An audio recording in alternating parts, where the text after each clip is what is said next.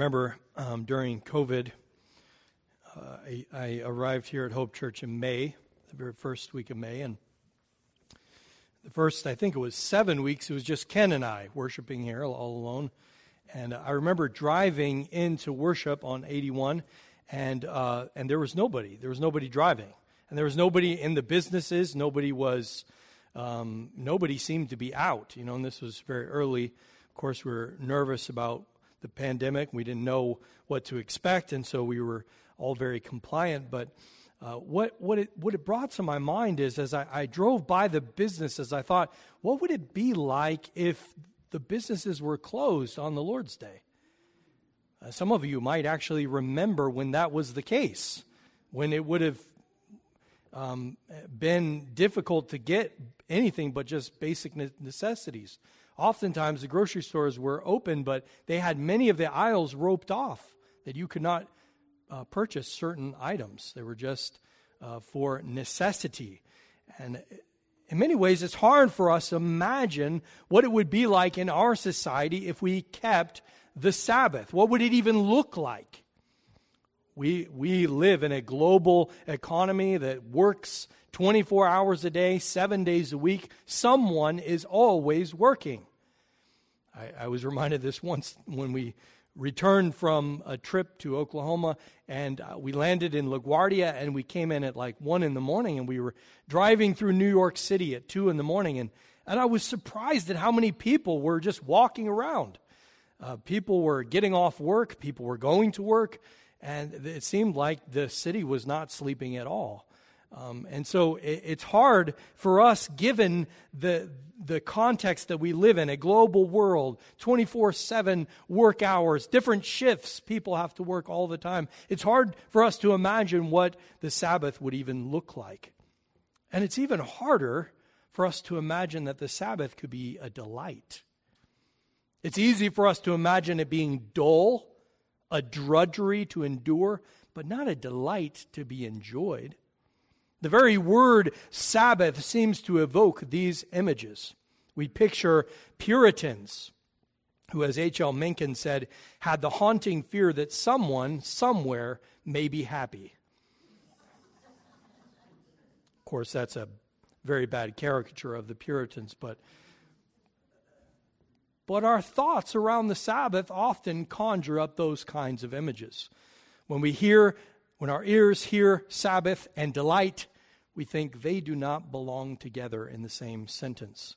And last week we looked at some of the reasons that the Sabbath had took on the meaning that it did during Jesus' time, where the Jews would persecute Jesus and this man because he was healed on the Sabbath and carrying his bed.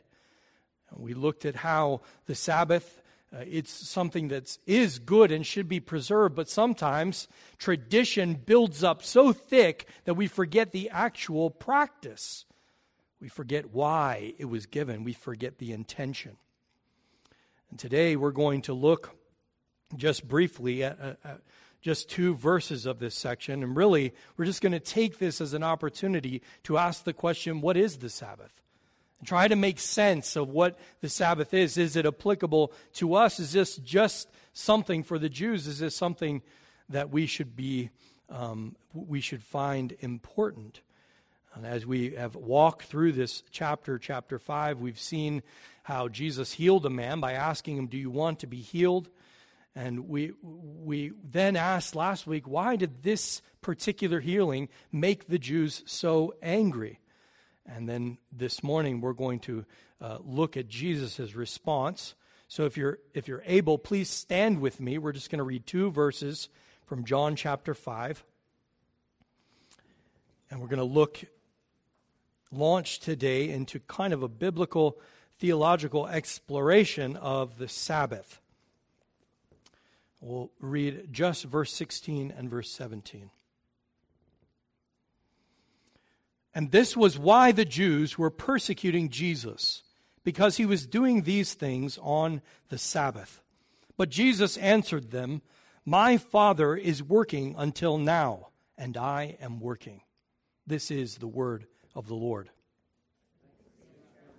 Let's pray together. Almighty God, our Heavenly Father, We give you thanks for this day, the day to celebrate the work that your Son has accomplished on our behalf. May we rejoice and be glad in it, for we pray this in his name, and amen. Amen. You may be seated. I just want to look at this morning under three headings. What was the Sabbath? What is the Sabbath? And what is the Sabbath for? So this morning, first, what was the Sabbath? To understand what the Sabbath was, we have to go back to the very beginning, because the Sabbath was a creation ordinance. It was an ordinance given by God at the very beginning of creation. And here we find in Genesis chapter 2, verses 2 through 3, the very first instance of the Sabbath. And here it says, and on the seventh day, God finished his work that he had done, and he rested on the seventh day from all his work that he had done. So God blessed the seventh day and made it holy, because on it God rested from all his work that he had done in creation. Notice that God rests from the work that he had done. What was the work that he had done? Well, the previous 6 days, he labored to create everything out of nothing. He spoke and the world came into being. And then, as the very capstone, entering into rest is a celebration of all that he has done in creation. As Jesus said, his Father has been working until now, and I am working.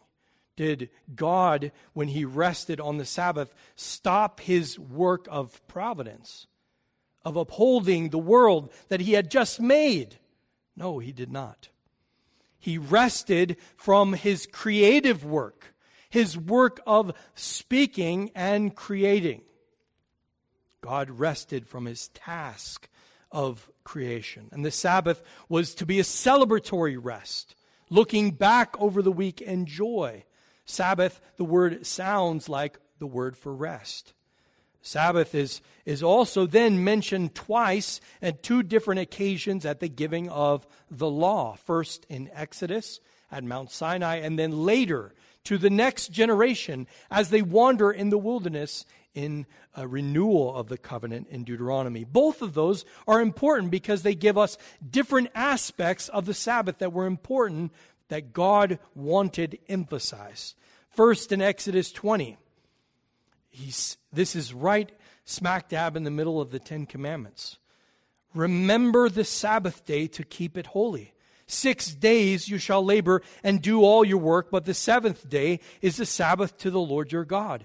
On it you shall not do any work, you or your son or your daughter, your male servant or your female servant or your livestock or the sojourner who is within your gates. Now listen to this. This is the reason given. For in 6 days the Lord made heaven and earth, the sea and all that is in them, and rested on the seventh day. Therefore the Lord blessed the Sabbath day and made it holy.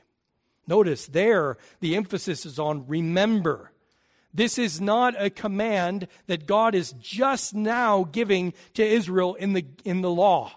This is a command that was there from the very beginning. It's embedded into the creation.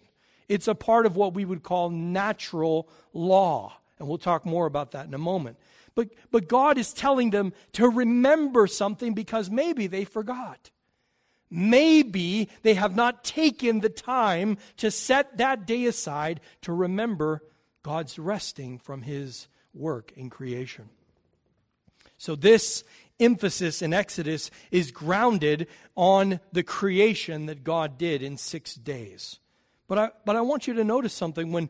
When Moses comes to tell the law again to a new generation, how he annexes it.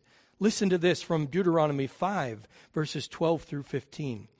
He says, observe the Sabbath day to keep it holy, as the Lord your God commanded you. 6 days you shall labor and do all your work, but the seventh day is a Sabbath to the Lord your God.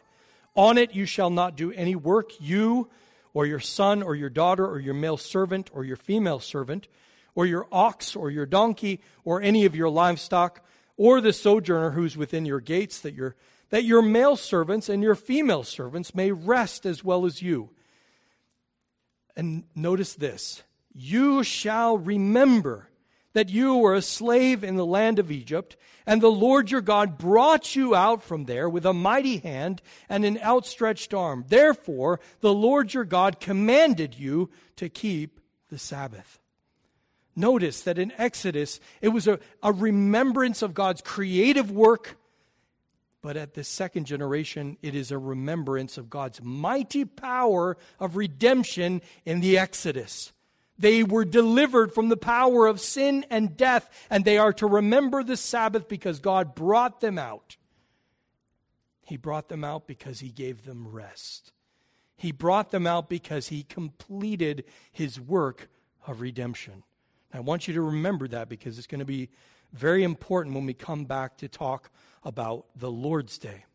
Now, there are 4 main views of the Christian's relationship to the Sabbath. There are many more than 4, but there are at least 4 good ones.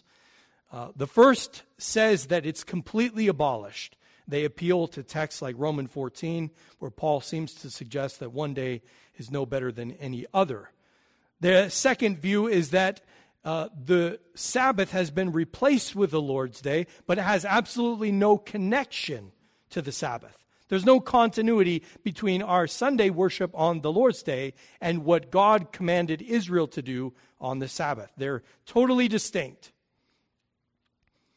The third says that the Sabbath is binding in exactly the form that it was given. And you might think of Seventh-day Adventists in this regard.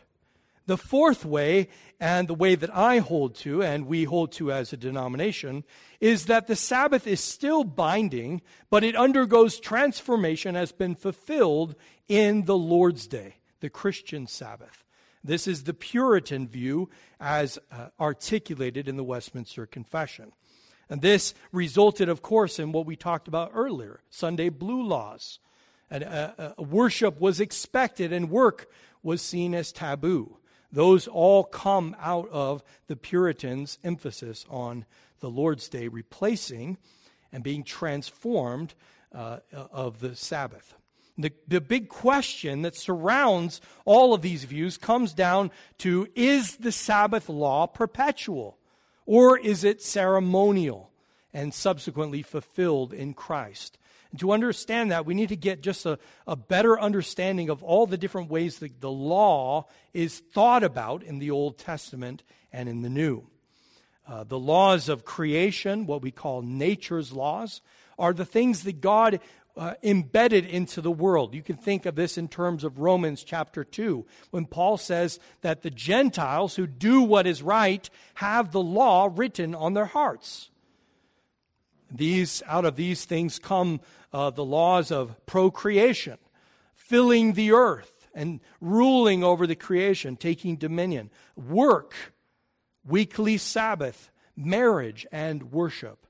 All of these things that were implicit in God's creation are made explicit when God gives His 10 Commandments to His nation Israel. And so we believe that the 10 Commandments are a republishing of those original creational laws that God built into the world. The 10 Commandments we call the moral law, and they are binding on all peoples, not just Israel as a covenant people of God, but because they represent the ways that God has made the world. They apply to everyone. They apply to Gentiles. But the covenant that God made with Israel also included other laws besides the moral law. These are applications of the law into judicial cases. We call it case law system. They attempt to apply the law of God to Israel at a certain point and a certain time in history. They are agrarian. They live at a very different context than we do, and the application of the 10 Commandments is different for them. Those are judicial laws. But also, they're very unique in that they have what's called ceremonial laws. These ceremonial laws pertain to Israel as a church-state nexus. They are a theocracy in the way that no other nation could claim to be. God is their king. He's their lawgiver. He governs their worship and their state. and no other nation has that kind of qualification. Although we should want a Christian nation. I'm not against that. I think that Israel is just unique in the ways that God called them to live out that covenant that he made with them.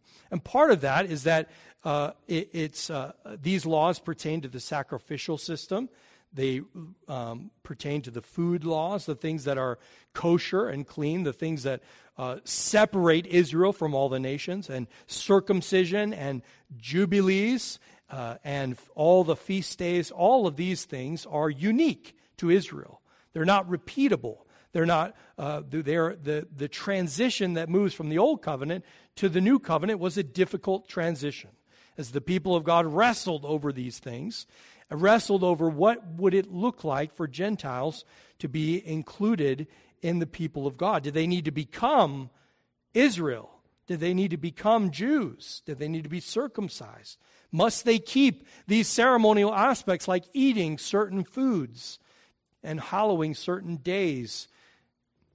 And the New Testament authors are unanimous in their conclusion. And I'll just read from Paul in Ephesians to kind of give a little bit of a flavor of what God was doing as he transitions from the old covenant to the new. In chapter 2, verse 11, he says this.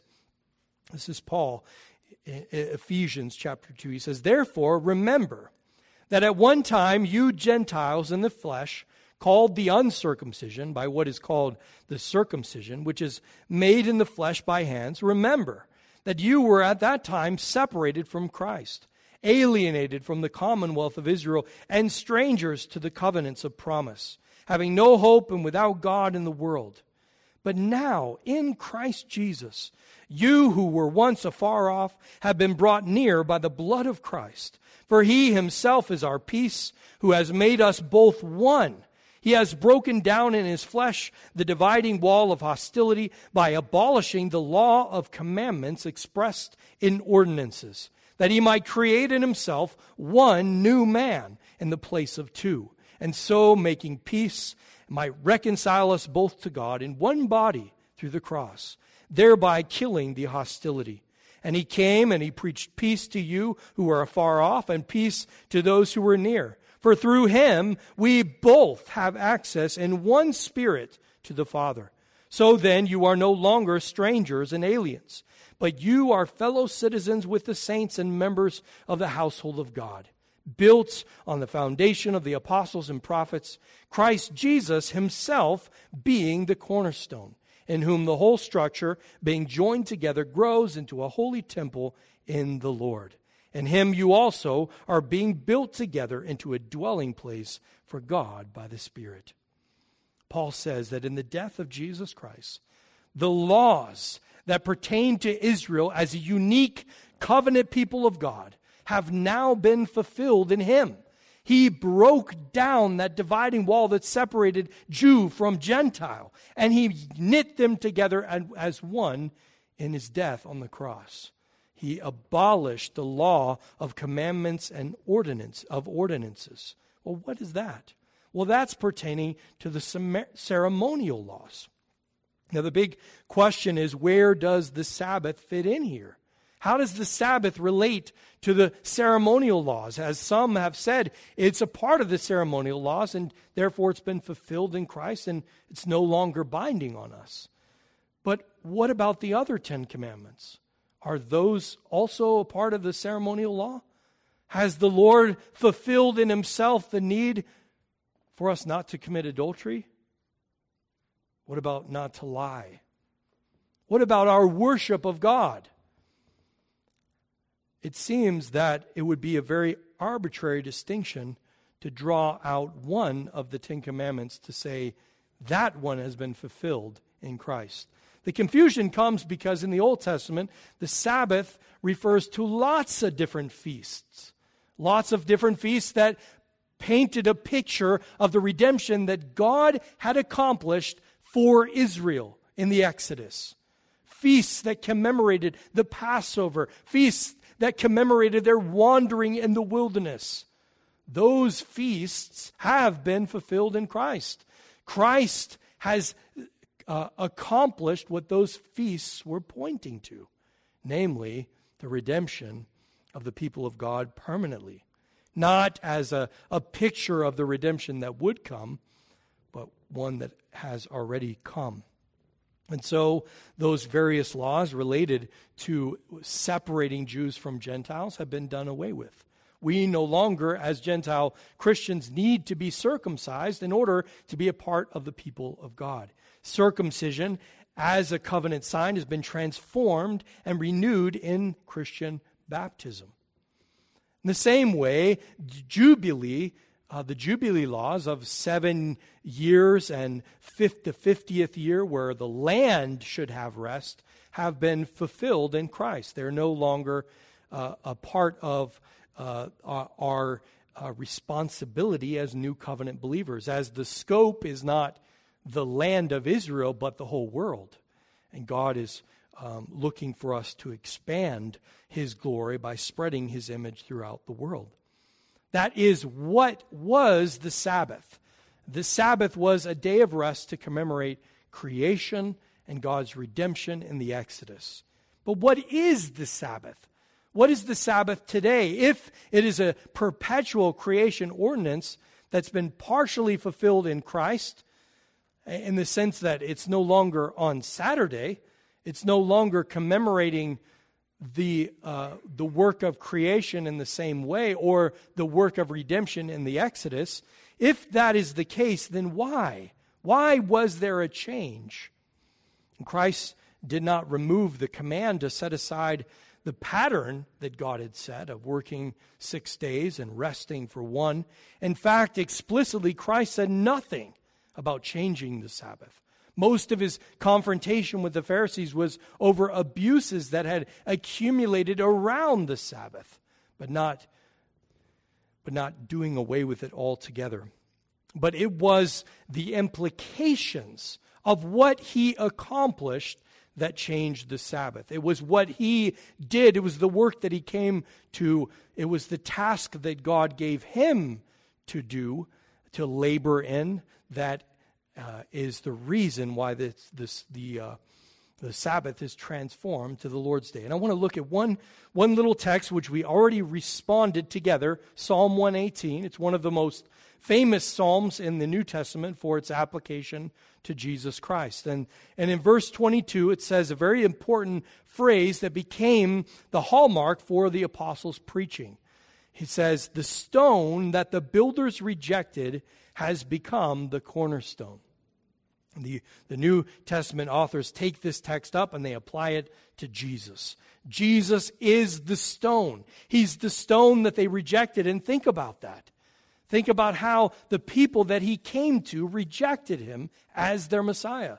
He came as the one anointed, David's son, the greater David who was going to lead his people in a new Exodus, but they rejected him. And instead of receiving him as their Messiah, they murdered him. He was the stone that the builders rejected, but that very stone became the cornerstone. How is it that something that could be rejected by the people can suddenly become the cornerstone, the one that everything else is built upon? And when they rejected Jesus by murdering him on the cross, they thought that was the end. They thought that it was over, that they had put down a false teacher who would lead the people of Israel astray. But little did they know that 3 days later the Lord Jesus would rise again from the dead. And it was in his resurrection that he became the cornerstone. His resurrection was on the first day of the week, and it became the first day of the new creation. He is the first fruits of the resurrection. It's like a down payment as Jesus in his own resurrection anticipates our own resurrection. And then it was 50 days later, on another first day of the week, Pentecost, when the Spirit of Christ was poured out on his disciples. And the disciples began to get a sense of the fact that what happened in the resurrection changed everything. That nothing in the world would ever be the same again. That because of that momentous event, all of history would be different, including how they acted as Jews, how they treated Gentiles, and what the church was for. But going back to Psalm 118, we need to ask, how did the psalmist anticipate they would celebrate this rejected cornerstone? Just a few verses down, the psalmist said, "This is the day that the Lord has made. Let us rejoice and be glad in it." This is the day. And they're speaking there of Resurrection Sunday, of the first day of the week, that God had crowned His new creation with rest on the first day of the week, to signify not only His completion of the new creation, but His finished work in redemption. I told you those two things would be important. The first Sabbath celebrated God's creative work and His redemptive work in the Exodus. Jesus' Sabbath, the Lord's Day, celebrates His new creation work and His finished redemptive work on the Lord's Day, the first day of the week. And that became the Christian Sabbath. As the people of God outlined in verses like Acts 20, verse 7, gathered on the first day of the week to hear the apostles' teaching and to break bread.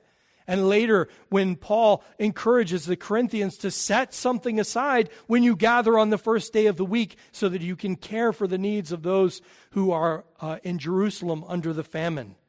And then John, the Apostle John in the Revelation, is in the Spirit worshiping the Lord on the Lord's Day, the first day of the week.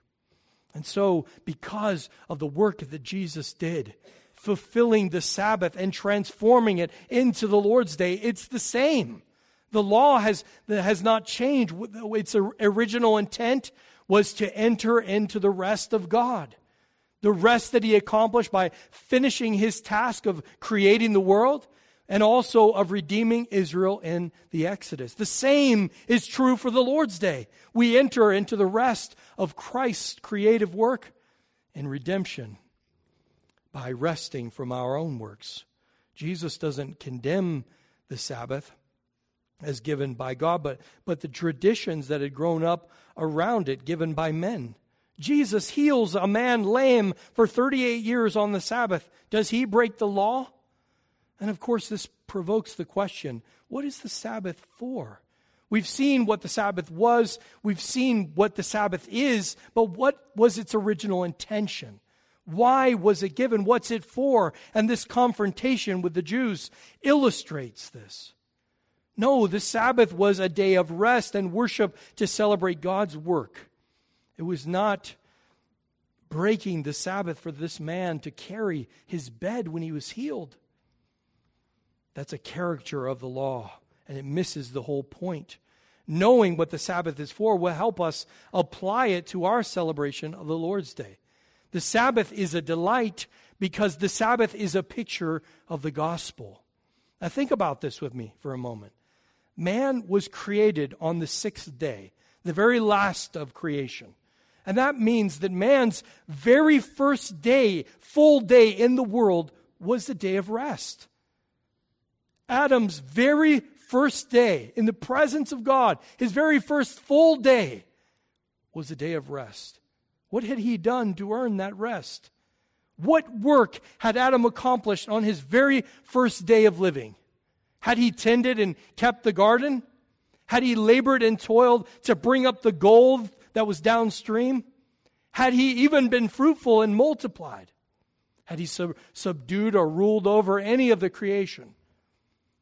Did Adam earn his rest by his works? No. Adam was invited to rest in the finished work of God. And God invites man to enter into rest. The gospel indicatives declare to you all that God in Christ has done for your recreation. He has made you new in Christ Jesus. You did not do anything to accomplish that recreative work of redemption. You were passive in receiving the redemption that Jesus worked hard to accomplish. His perfect keeping of the law, and His sacrificial death on your behalf. And He invites you to enter into His rest on the first day of the week to celebrate His resurrection from the dead. The Sabbath is God's gospel offer of rest. It's not a duty, it's a delight because it's saturated with the gospel. What the Jews were doing flipped that logic on its head. They thought that by keeping the Sabbath as a list of what not to do, and especially if it was very hard, God would be pleased to offer them rest. They thought if we keep this rest that God has given to us, He'll give us rest. That doesn't even make logical sense. And I stress first and foremost that the Sabbath is rest. And as such, what was true of the seventh-day Sabbath in the Old Covenant is also true of the Lord's Day. It should be a day when we rest from our vocations.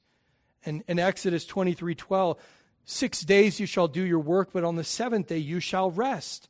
And listen to why. That your ox and your donkey may have rest, and the son of your servant woman and the alien may be refreshed. Why are you to cease your vocational work? So that you can rest, but also so that others can enter into that rest. Sabbath is about justice. We read that in our text from Isaiah 56. The Westminster Larger Catechism, question 18, asks this: why is the charge of keeping the Sabbath more specially directed to governors of families and other superiors? The charge of keeping the Sabbath is more specially directed to governors of families and other superiors because they are bound not only to keep it themselves, but to see that it be observed by all those that are under their charge, and because they are prone, ofttimes, to hinder them by employments of their own. If you've been familiar with Orthodox Jews, you'll know that they have no problem asking a Gentile to work for them on the Sabbath, even to come and turn their lights on for them, right? The Goyim can come and work. But that's not the principle of the law. That's not what God is teaching them. Because the ordinance is a creational, it extends to everyone. And because we are most prone as employers to think, well, yeah, I like the idea of rest. That's fine for me, but I think my people should still have to work. I mean, I don't want my factory to go under. I mean, just think of the economics of this. I don't think we can sustain this. But look at Chick-fil-A, the successful company who people mock at, who refuses to do work on the Lord's Day. That's a company that gets it. And do you think they're struggling financially? No, God is blessing them because they take this seriously, that they provide a space, because the Sabbath is about justice. It's about preparing a time for others to enter into that rest too. So care should be taken that we're not hindering others from entering into that rest. Does your going to a restaurant after service enable the staff to rest? Does your grabbing a Starbucks on the way to church enable the barista to rest? I don't want to give a whole list of do's and don'ts. That's not what it's about. It's about asking yourself, am I preparing for the Lord's Day? Am I allowing myself to rest and those that I can offer that to? Am I making it more difficult and challenging for others to enter into the rest that God has? It can be easy for us to draft a list of do's and don'ts. But that's not the point. The point is you should rest, whatever that looks like in your life. If you're a professional ball player, you probably shouldn't play a pickup game of basketball. If you landscape for a living, you probably shouldn't mow your yard on the Lord's Day. Some people find those activities relaxing and recreative. If you don't mow lawns for a living, is it wrong for you to mow your lawn on the Lord's Day? Probably not. That might be restful. For others, it might not be. It takes wisdom to know, are we entering into the rest that God has prepared for us? And are we extending that rest to others around us? Secondly, the Sabbath is for worship. We have a near unanimous support from the history of the church for the setting aside of the Lord's Day, of a day of rest from work, and to gather together to worship as the body of Christ. Almost unbroken until the 20th, 21st century, where now we found all kinds of ways to change when we gather as the people of God. Saturday night or Tuesday or whatever it is. But that's not the greatest argument for church history. Of course, there's lots of practices that the church has done that are maybe not faithful. But we should pay attention if that we have a near unanimous support as setting aside the Lord's Day for rest and worship. The Lord's Day is a day for the people of God to gather and rejoice in His resurrection. We say, He is risen. And you respond with, and that is true every Lord's Day. Because every Lord's Day we are celebrating the resurrection of the Lord Jesus Christ. It's not just Easter.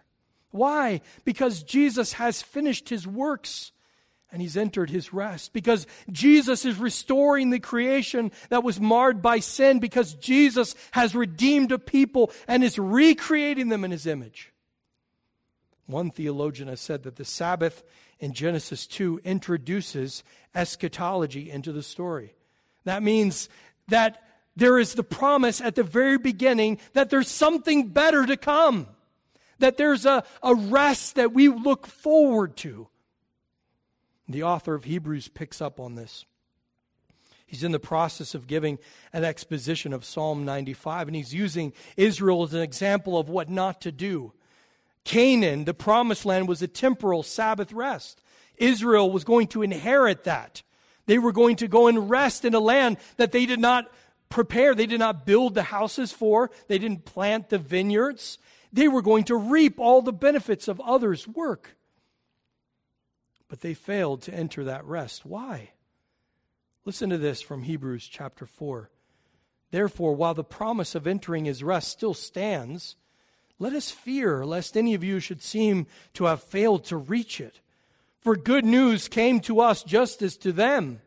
But the message they heard did not benefit them because they were not united by faith with those who listened. For we who have believed enter that rest. As He has said, as I swore in my wrath, they shall not enter my rest. Although His works were finished from the foundation of the world. For He has somewhere spoken of the seventh day in this way, and God rested on the seventh day from all His works. And again in this passage He said, they shall not enter my rest. Since, therefore, it remains for some to enter it, and those who formerly received the good news failed to enter because of disobedience, again He appoints a certain day, today, saying through David so long afterward in the words already quoted, today if you hear His voice, do not harden your hearts. For if Joshua had given them rest, God would not have spoken of another day later on. So then, there remains a Sabbath rest for the people of God. For whoever has entered God's rest has also rested from his works as God did from His. Let us therefore strive to enter that rest, so that no one may fall by the same sort of disobedience. And the author of Hebrews reasons that if God offered rest to His people after they refused to enter His rest under Joshua, then there must be a greater rest that is to come. Who will lead us there? The greater Joshua, Yeshua, Jesus, the great conqueror, the founder and perfecter of our faith. And don't miss this. There remains, therefore, a Sabbath rest for the people of God, for whoever has entered God's rest has also rested from His works, as God did from His. Let us therefore strive to enter that rest. I just want to draw two implications from this. To enter God's rest means resting from your own works. And I don't just mean your vocational works, but I mean resting in the finished work of Jesus Christ.